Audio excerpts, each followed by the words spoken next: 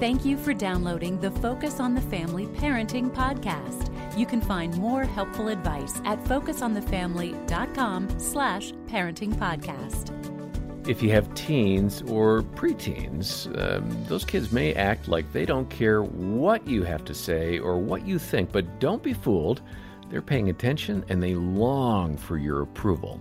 I'm John Fuller with Danny Huerta, who leads our parenting and youth department here at Focus on the Family. And Danny, I think some of us as parents tend to give our kids more criticism than affirmation. It's easy to point out the things that they're not doing right. Give us some ideas here at the beginning of this episode. How can we be more intentional about affirming our kids? It is about intentionality, John, and pausing and noticing those specific things that are true to your teen. It takes knowing them. It's easy to see things that are not doing well and to gauge where they're doing well and point it out. It's an accurate assessment of their true abilities.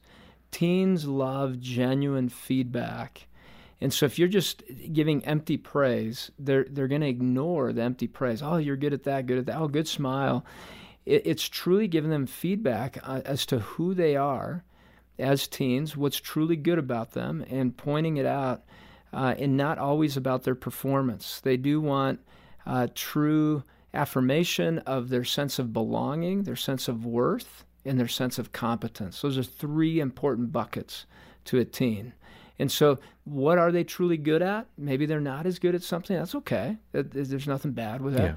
Yeah. And we've talked about that in our house. Hey, it's okay to be bad at something. And that gives you plenty of room to learn it and grow if you want to, right? Yes. If you're already good at something, it's going to get boring fast. And then your sense of worth, I would die for you. And I want you to understand that. I would stand in front of a bullet and give up my life for you because I love you that much. And then the other one is a sense of belonging. This is your family.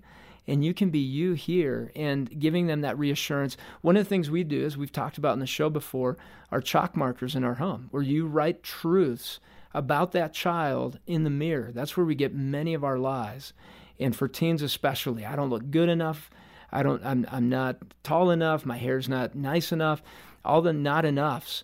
And so this is where you get to put a circle right where they're going to see themselves, and then write truths about who they truly are. Hey, your smile's amazing. And you're giving them that feedback so that they can begin to reflect that way in the mirror. And then you'll probably start seeing some markings on your mirror about truths about you as a parent. I like it. That's a good idea. Well, let's go ahead and turn now to a conversation that Jim Daly and I had with Dr. Kara Powell. She's a great guest and offered some creative ideas for really connecting with your teen.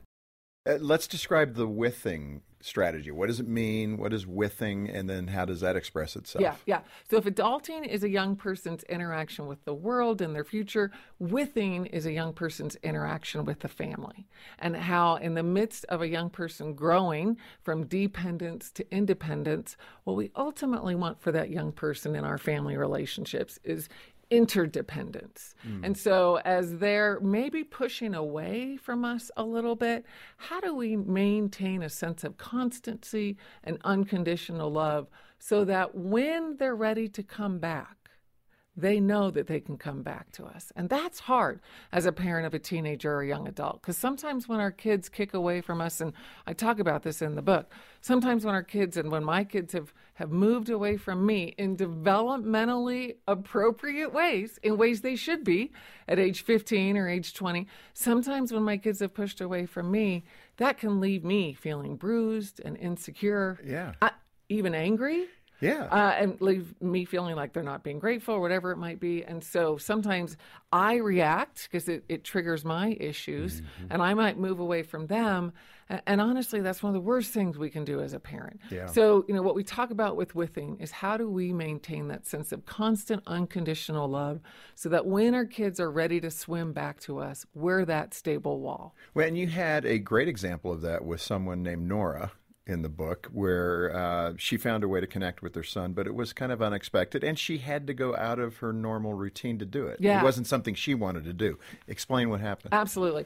We hear from parents all the time that they want to spend time with their kids, but their kids don't want to spend time with them. Are you serious? Yeah. I've never heard. No, I'm kidding. Yes. Every once in a while, Jim, believe it or not, it happens. And so, we as parents, we end up kind of feeling like we're chasing after our kids a little bit. And Nora was this one parent who had a 17-year-old son. And she said, I asked my son, do you want to go out to eat? And he says, no. I say, do you want to go out to shopping? He says, no, even more strongly. But she said, I have figured out what my son loves. He loves movies. And so she said, I have become a student of movies. Yeah. And that is what my son will do with me. I will go to him and I'll say, do you want to see such and such a movie? And that is when he says yes, when I ask him if he wants to spend time. And this wise mom, because her best conversations are in the car, usually after the movie, this wise mom, she chooses movie theaters that are geographically further away than need be, just to get that extra 10 minutes in the car with her 17-year-old, because those are some of the best conversations she has. Now, she doesn't like to study directors and film genres and actors. And I mean, that's not what she wants to do. She doesn't like that per se, but she's crazy about her son. And so that's how she's withing, that's how she's growing with her learner in this high school season. Well, and a controversial one, I know for us, our boys on the weekend, they'll play some games on the gaming, the monitors and all that. Up until recently, I really haven't engaged much with that because I'm doing my own things. Sure. And just last night, for the first time, I really got into it with them. I was pathetic at it. Yeah. They always were howling. They loved it so much. Well, and I think, Jim, that's a wonderful example because even the fact that they're better than you. A lot better. Like I mean, I'm really exponentially bad. better than you at that. But even that dynamic is a wonderful dynamic. Yeah. And parents find that a lot. When you lean into your kid's expertise and your kid's kind of the master at something and teaching you, that's a wonderful flip. And then that makes them more receptive when you end up back in a teacher role because they've been in the techer role with you. So I love that you did that. Well, last this morning, night. I mean, it's funny because Trent, the first thing he said to me this morning was, that was so fun watching you fail. So that's good. I guess he enjoyed it. I didn't. I've had it so bad that my son tries to let me win. I can tell. It's sort of like we're not even halfway through like a football game. And he'll be running the wrong direction. He'll be throwing bad passes. It's like, you can do it, Dad. Come on. It can be really challenging to connect with the teen as they're trying to prove their independence. Denny, what other additional ideas do you have beyond what we heard from Kara about really dialing in and connecting with kids in that, especially 13 to 15-year-old range? It's the Bids for Connection. You're stepping into their world and learning about what they're interested in and challenging yourself. You may learn about something new. My daughter has asked me to join her in a parkour class. I'm not doing that. Parkour being the super flexible but extreme type of. I don't even know how to explain it, John. I kind of do flips. I was going to say it's kind of gymnastics off of walls and buildings and things. It's hard to even explain here on the air, John. But it's we'll bad. catch video of you and we'll post that later. It's not going to work out well. Yeah. So I said no to that, but I go watch her, take interest in that. She's wanted me to take on some of the silks moves she does, acrobatic silks. Don't do that, but I take interest in what she's learning, and in the car ride, I'll ask her about that. About her world, and one-on-ones are great for teens. Even if they say, no, I don't want to do it, you're bidding for that connection and being consistent with it and showing that you're excited. It's not just marking it off your list because you heard on the podcast or somewhere else. It's, I want to spend time with you. Yeah. Even if you're in a bad mood, I want to be with you. Having those walks together, maybe a dinner time together. Sometimes some families use a journal idea where you write. You each have a journal in your spot, and you write notes to one another and maybe quotes as well that will hit that person, especially for girls. That's the most, they like that. My son loves when I play basketball with him. So just be creative. Make a list with your teen. What are they into? What would they love to do with you? And then be intentional about following through on that. Yeah. And there are some pain points along the way, perhaps, like one of my sons was, we're in the car and he's like, Dad, listen to this song. And 15 seconds in, I've had enough. And he wants to keep playing the song. It's like, I don't like this genre of music. I don't like this artist. I don't like the message. But I'm still going to listen along because, to use your term, he's doing a bid for connection. Or he shows me a picture of something he wants to buy. It's like, are you kidding me? But I can't say that. I just need to say, oh, well, yeah, I guess if you wanted to spend your money on that, you could do that. It doesn't mean I'm all in and I'm buying everything that he's selling, so to speak, but it does mean I'm realizing he wants to have a relationship here. Yeah, and a great question is, what do you love about that? Yes. Yeah, what is that you love about that thing you want to buy, or what do you love about this music? And I want to understand. That's what I've asked him. It's like, son, I don't know exactly what it is that you like about this. Tell me.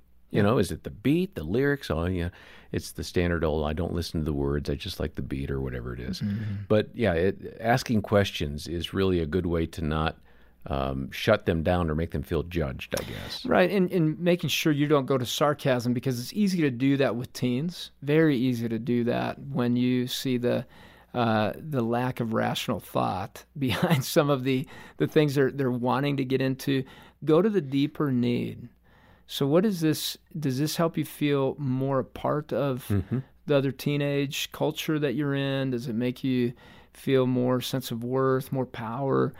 And you're going to the deeper thing, and you're helping your child go into their thought bubbles. I love to ask some of the teens in my house and their friends, hey, tell me a little bit about your thought bubbles. What thought themes do you get in your thought bubble world? And they know thought bubbles because of cartoons and things like that, and they can relate to that. Yeah. Show interest in what they're thinking about. And for my kids, sometimes I've said, hey, I'll give you a quarter for that thought, because I see you're in a deep thought, and I want to know that one. Wow, here's inflation. a quarter. Used to be a penny for your thoughts. To that quarter. Now it's a quarter for your thoughts. It's an important thought I want to know about. So they love that when I pop that out sometimes. Well, cool. I'm going to have to figure out a way to get you to open your wallet next time I have a deep thought. So. Hey, so for more helpful advice on the teen years, there's this great book that Dr. Kara Powell has written. Her co-author, Dr. Stephen Argue. It's called Growing With: Every Parent's Guide to Helping Teenagers and Young Adults Thrive in Their Faith, Family, and Future. And we've got copies of that here at the ministry. If you can make a donation of any amount to Focus on the Family today to help us as we reach around the world and help parents with a variety of challenges and issues, we're going to say thank you by sending not just the book, but also a CD of our conversation, the entire discussion with Dr. Powell. So donate today, and we'll send the book and CD out to you. You can do so at focusonthefamily.com/parentingpodcast, or when you call 800, the letter A and the word family. And when you're on the website, be sure to look for other resources. We've got our free parenting assessment, which is a really wonderful tool to help you discover what you're doing well and maybe an area or two to target for growth. And we'll link to the assessment in the show notes. Next time, some important do's and don'ts in discipline. For now, on behalf of Danny Huerta and the entire team, I'm John Fuller, and this has been the Focus on the Family Parenting Podcast.